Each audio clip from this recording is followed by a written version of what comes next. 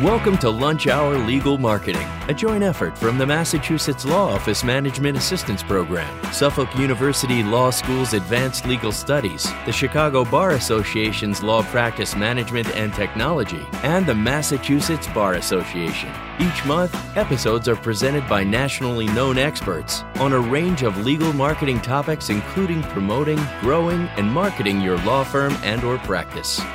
You're listening to Legal Talk Network.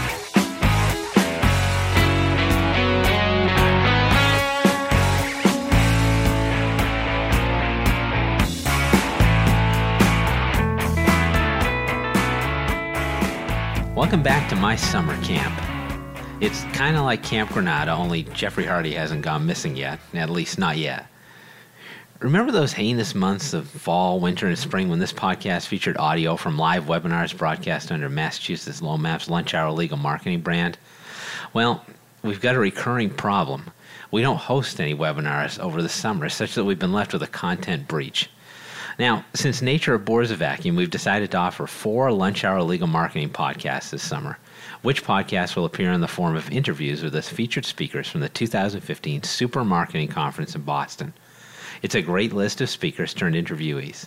We're calling this the Summer of Lunch, hashtag Summer of Lunch. Talk about it on social media and everywhere else. A limited edition podcast series with an existing podcast. Wow, that is all pretty meta. So I'm actually kind of sad, though, that this is the last one of these. We're wrapping up. I don't know what I'm going to do now, just down to one podcast. Perhaps I'll take a macrame. I don't know. I'll figure something out. Now, if you don't recognize my voice, I'm Jared Correia, the Assistant Director and Senior Law Practice Advisor at Massachusetts LoMap. I'm also co-host of the Legal Talk Network Legal Toolkit podcast. Our last Summer of Lunch interview is right now with Kevin O'Keefe, CEO of Lexblog.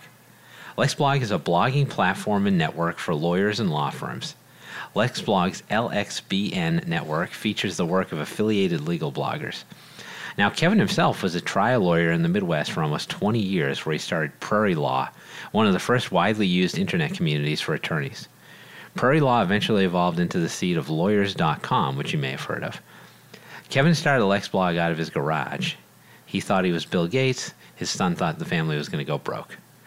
The company now has 35 employees with a corporate office in Seattle. He blogs at Real Lawyers Have Blogs and is active on social media. He's been married for 40 years and has 5 children. Is that right, Kevin? 5 children? Really? Yeah, 5 kids. You're wrong about the 40 years. Only 35. Okay, that's all right.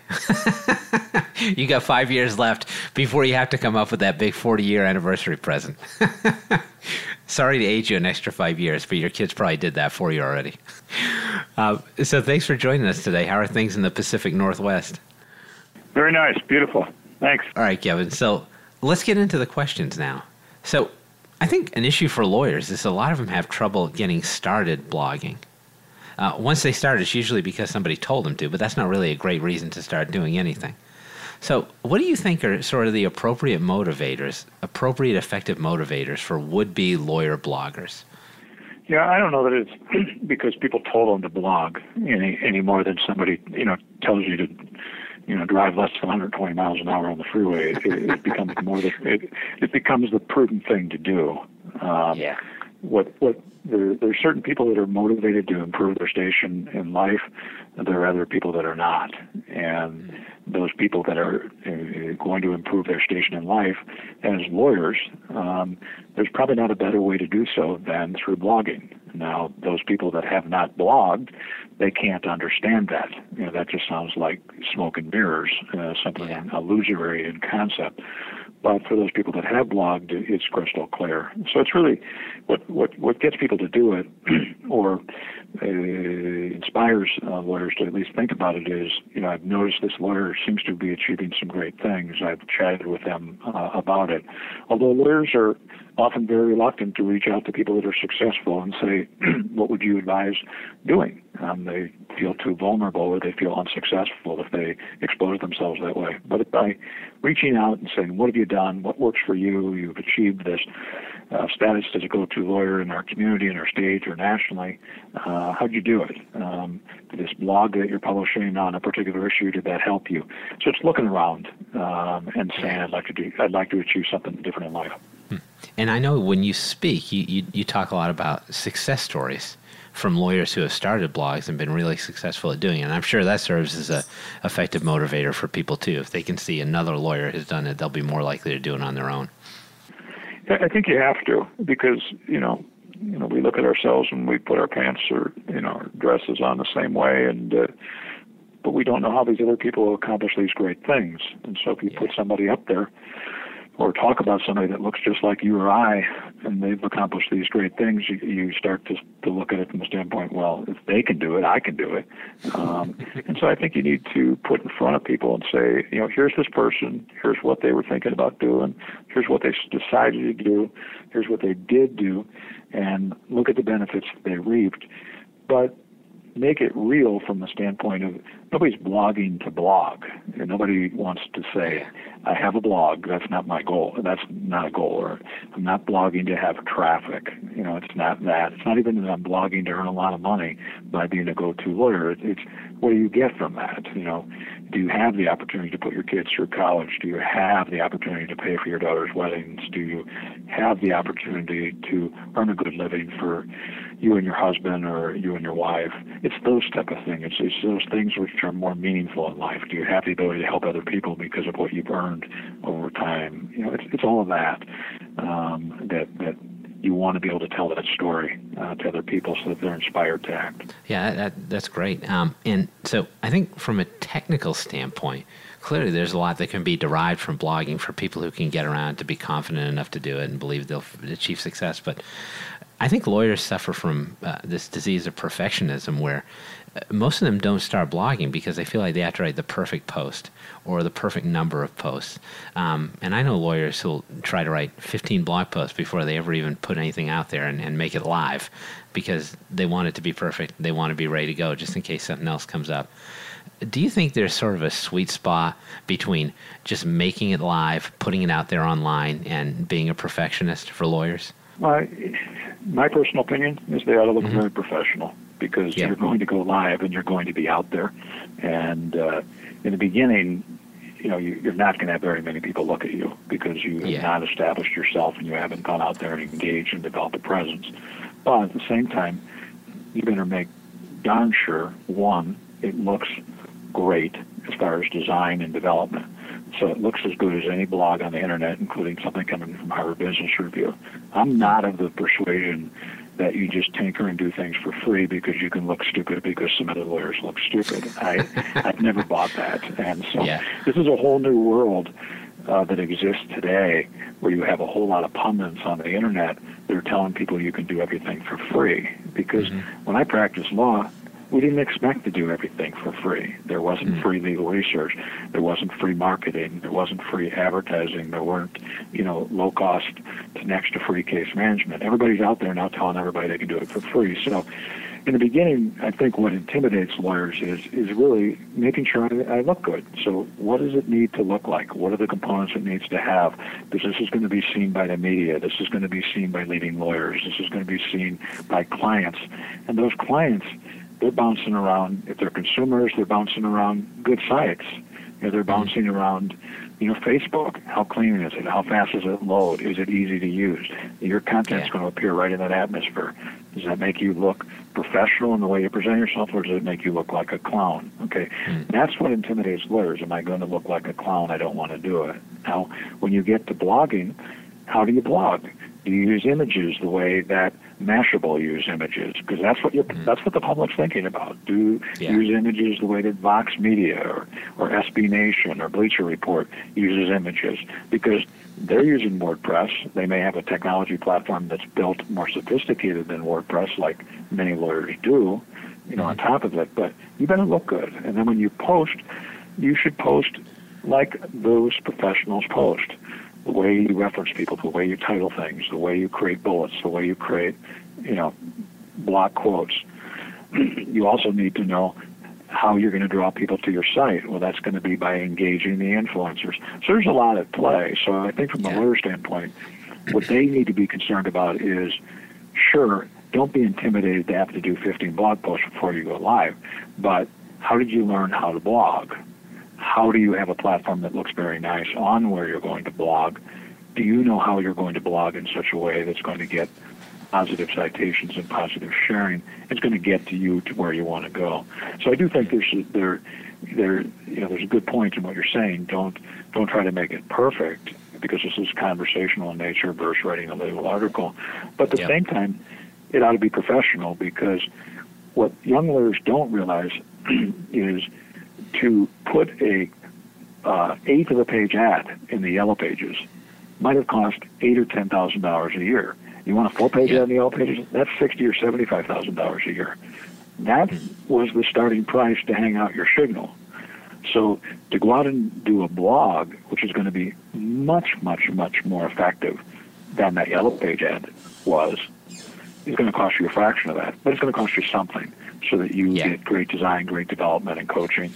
So I don't want to belittle the point that you're saying, because it's very legitimate. But at the same time, I do think that there's a level that people need to get to before they jump out there. Yeah, no, I think you make some great points there, Kevin. I don't think a lot of lawyers think about a blog from the standpoint of what it looks like. They think about that in terms of their website. So that's a useful thought. And also looking at other industries. So you mentioned some websites there that aren't lawyer websites. That's backwards what you just said. Think about it. Which is going to bring you more work, your website or your blog? Your blog, by far, than your website. Yep. I have no interest in bouncing around the websites.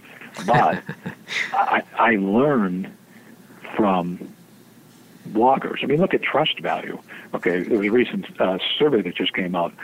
Bloggers only fall behind family and friends as far as trust. Family, friends. That's it. When people look for a lawyer, what are the two places they look first? The ABA study came out, family and friends. Of course they would. Okay. Bloggers are next. Corporate brand is right above journalist from last. So your law firm brand is not trusted. Journalists are not trusted. So, I mean, corporate brand is just about politicians. Your journalists are a little bit higher. Your social media contacts are higher than journalists. They're higher than a corporate brand. So you're right. It is ironic that firms think about I need to have a website almost as if it's a requirement under my licensure requirements in my state. But what they ought to be thinking is, how do I go out and network and build relationships? And when you go out and network and build relationships, you ought to dress appropriately, because you're going to be remembered for how you look. So, if it looks like you showed up coming from the stable, or you're, working in the garden, and everybody is dressed in business casual, you're going to have a serious problem. And so I don't think people realize that. No, it's true. Work in the stable after you're done networking, and make your blog look good. This is great. I think it inverts the way a lot of lawyers think. I think you're right. So one other item I wanted to talk to you about from a technical standpoint is sort of consistency. I think one of the issues that lawyers have on the technical level is they feel like they're not going to be able to produce enough content to make a blog relevant enough to work for them. What are your comments for those people? Well, it's not about content. That's the biggest thing to realize. This is not content marketing. A blog is not content marketing. Mm-hmm. An email newsletter, an alert, an article someplace, that's content marketing. Blogging is not that.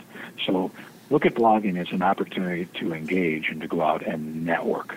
So the most important thing is to listen. You have to be clear in your goal as far as what you want to do. So let's use an example of a lawyer in Boston that has the ideal is that he'd like to do ERISA litigation in federal court, but he doesn't have a lot of work in that area, or he has none. Well, what does he do? He doesn't start just to write on it. He might listen to who's writing on that issue already. Who are the experts that are writing on it? They might be writing as a consultant in the arena. They might be writing at the Harvard Business Review. There might be an article in the Wall Street Journal. You have that information collected for you in a news aggregator. And a wonderful blog post is, interesting story in the Wall Street Journal this morning by Patricia Smith about this ERISA issue. Take a block quote. Tell me why you shared this with me and what that means in a dinner conversational way. Patricia Smith at the Wall Street Journal just realized that you wrote about her by the fact that you blog. You're out networking. So that blog post probably took 25 minutes. If you don't have 25 minutes once a week to work on for business development. One, to follow your industry, and two, to network. Then you got bigger problems. So it's not so much the content, because nobody's going to make up content from scratch. It's engaging in the conversation, and by doing that, you have to reference what other people are saying. It's no different than being one of the people on a panel in front of all these potential clients.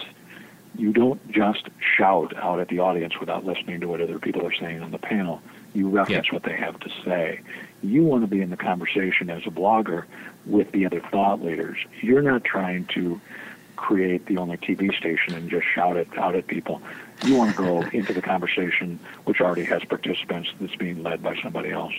Yeah, I think that's great that you think of blogging in a social way. A lot of people don't think of it that way, and that's something we're going to get to in the second half of the podcast. So, Kevin, let's talk a little bit about subject matter. For a start, do you think it's essential to have a niche practice if you're going to start a blog? And if you don't have a niche, what do you write about instead? It all depends on what your goal is. If you don't know where you're going to go, you don't know where you're going to end up. You can end up anywhere. So you really want to think about it. What is the goal of my blog? So it could be different goals. It could be to say, I would like to retain my existing clients. That's not a bad goal. If you're doing work that brings in work on a repetitive basis, let's say you've grown a nice book of business in a town where you represent small business people, and you found that those small business people refer work to you.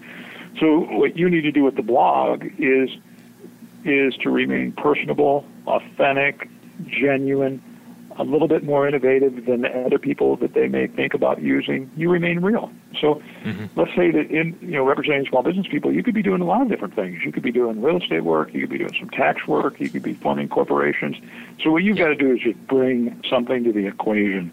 Every piece isn't necessarily going to be valuable. It could just be the fact that you penciled a note from the blackboard. That's valuable to people. Okay, that's good.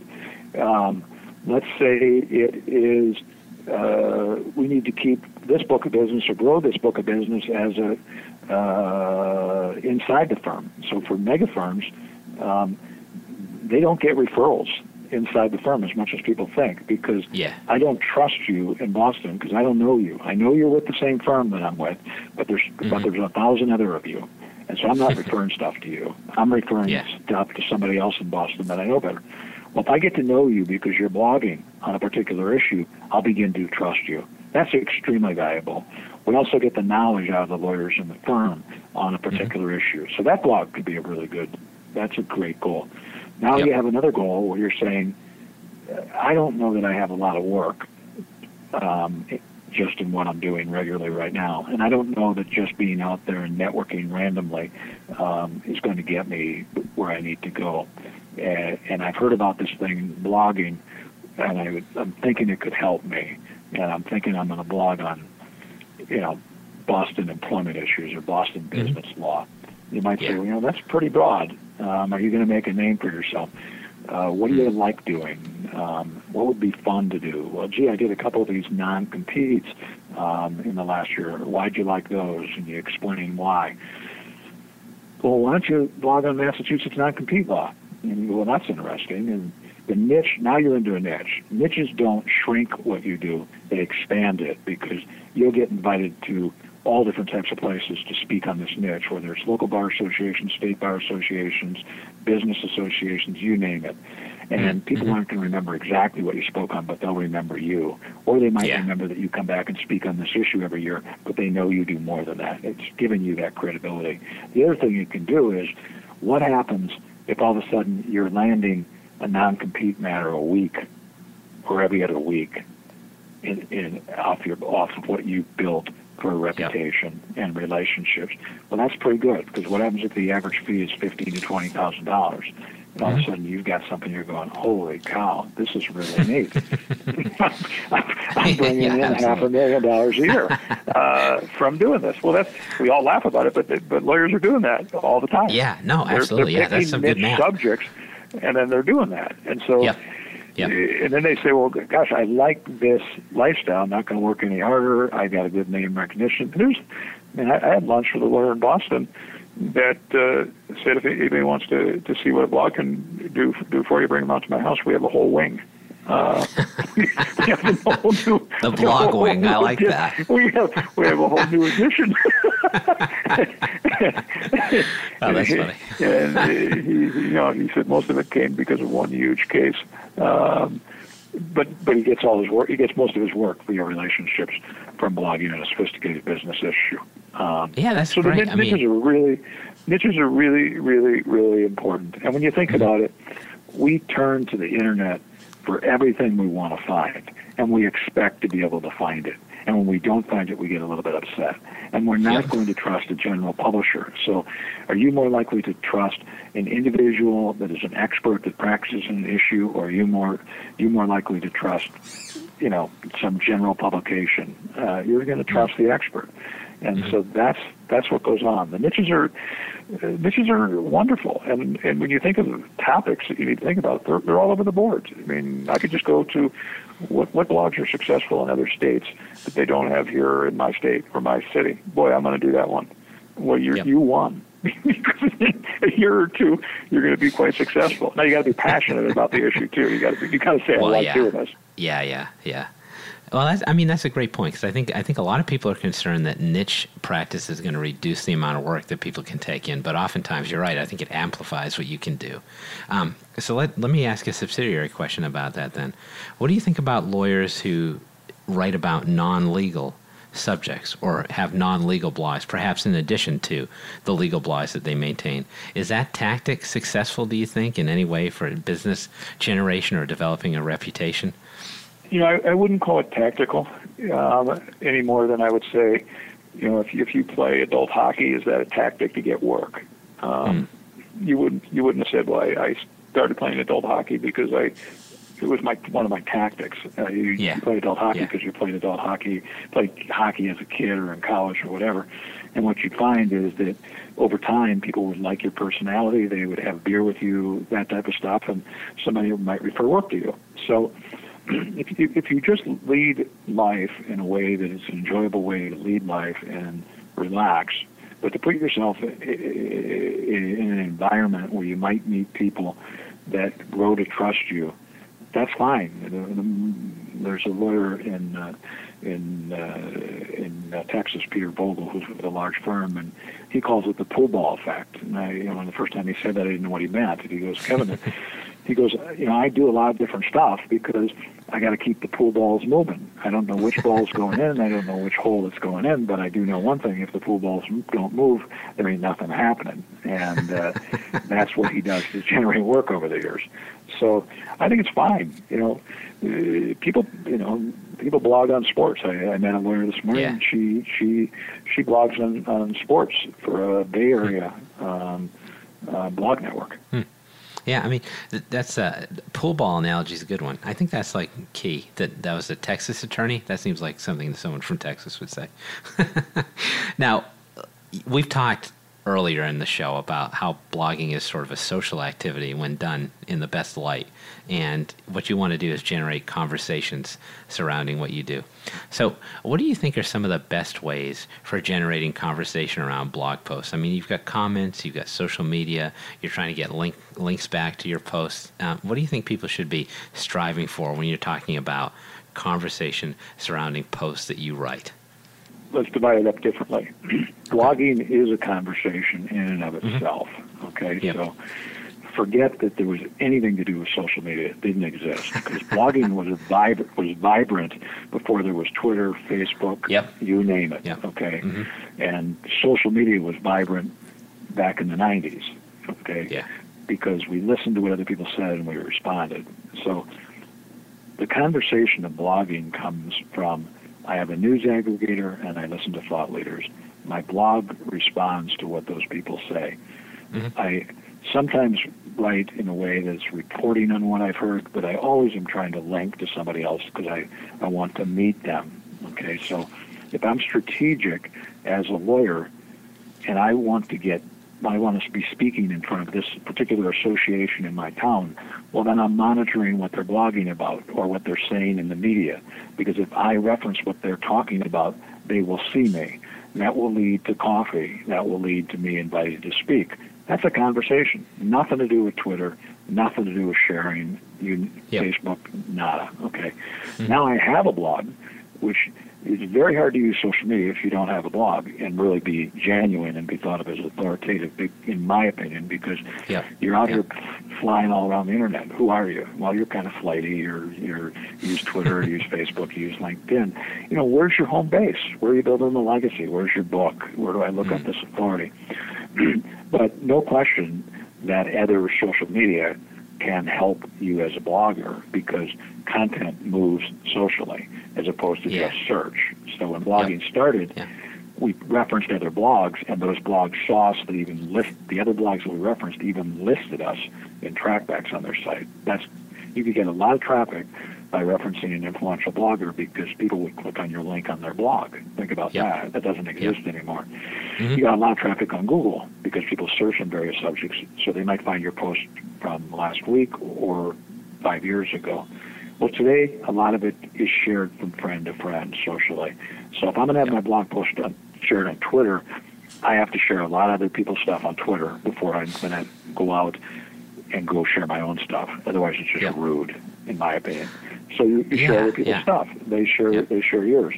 On Facebook is going to generate a lot more discussion than comments on your blog because people hang out on Facebook. They don't hang out on blogs as much as they used to.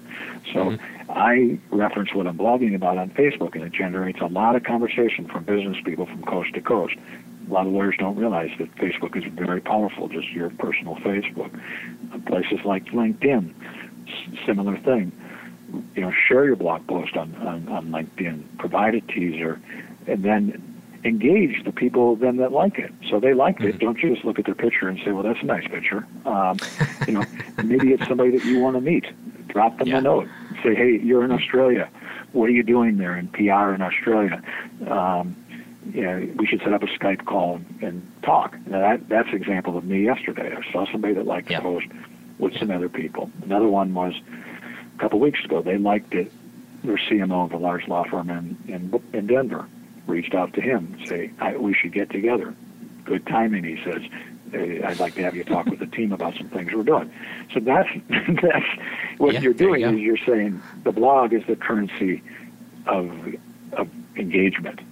So don't look at the blog as content. Look at the blog as a currency of engagement and relationships. You can't, until you write, you can't meet people. Until you talk, they can't hear you. Until you talk, there's no conversation. So your blog is just part of the conversation. Right, yeah, so you got your blog, you post it on social media, and then you follow up with people. That should be fairly straightforward.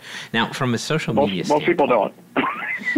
No, yeah, it's true. It's funny you should say that because, it seems like it's easy to do, tougher in practice. I think a lot of the problem that attorneys have with social media is that there's so many different sites they could be on, and they sort of get overwhelmed, and they don't participate in any really effectively. So do you think there is a best social media platform to use as a blogger, or do you think attorneys should be more diverse in what they do?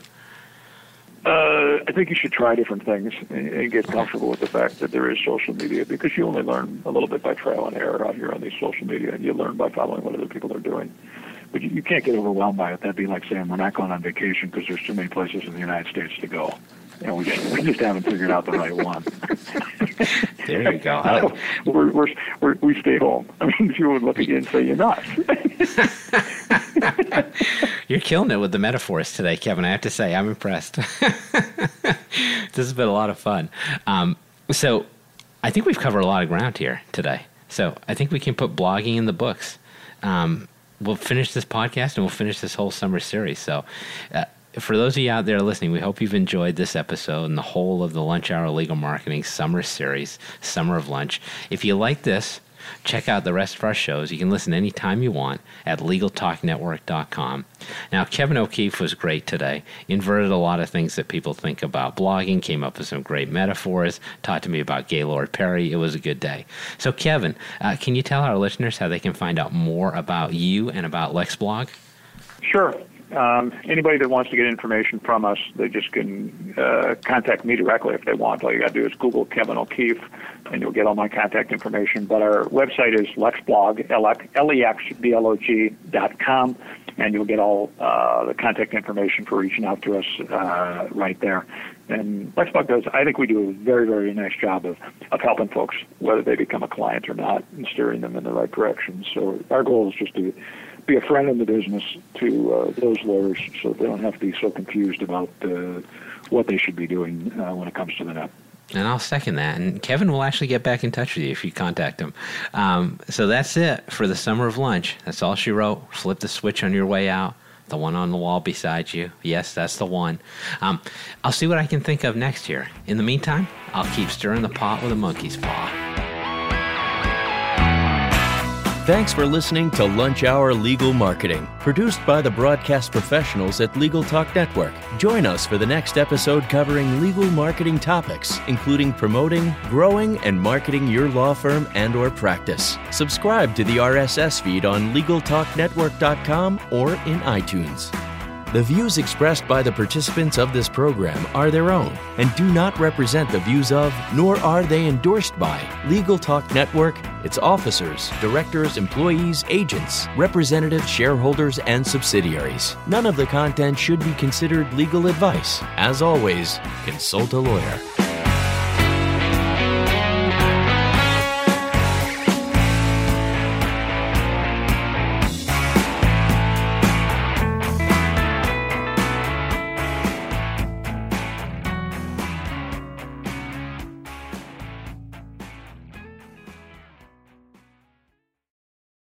If you're a lawyer running a solo or small firm and you're looking for other lawyers to talk through issues you're currently facing in your practice, join the Unbillable Hours Community Roundtable, a free virtual event on the third Thursday of every month.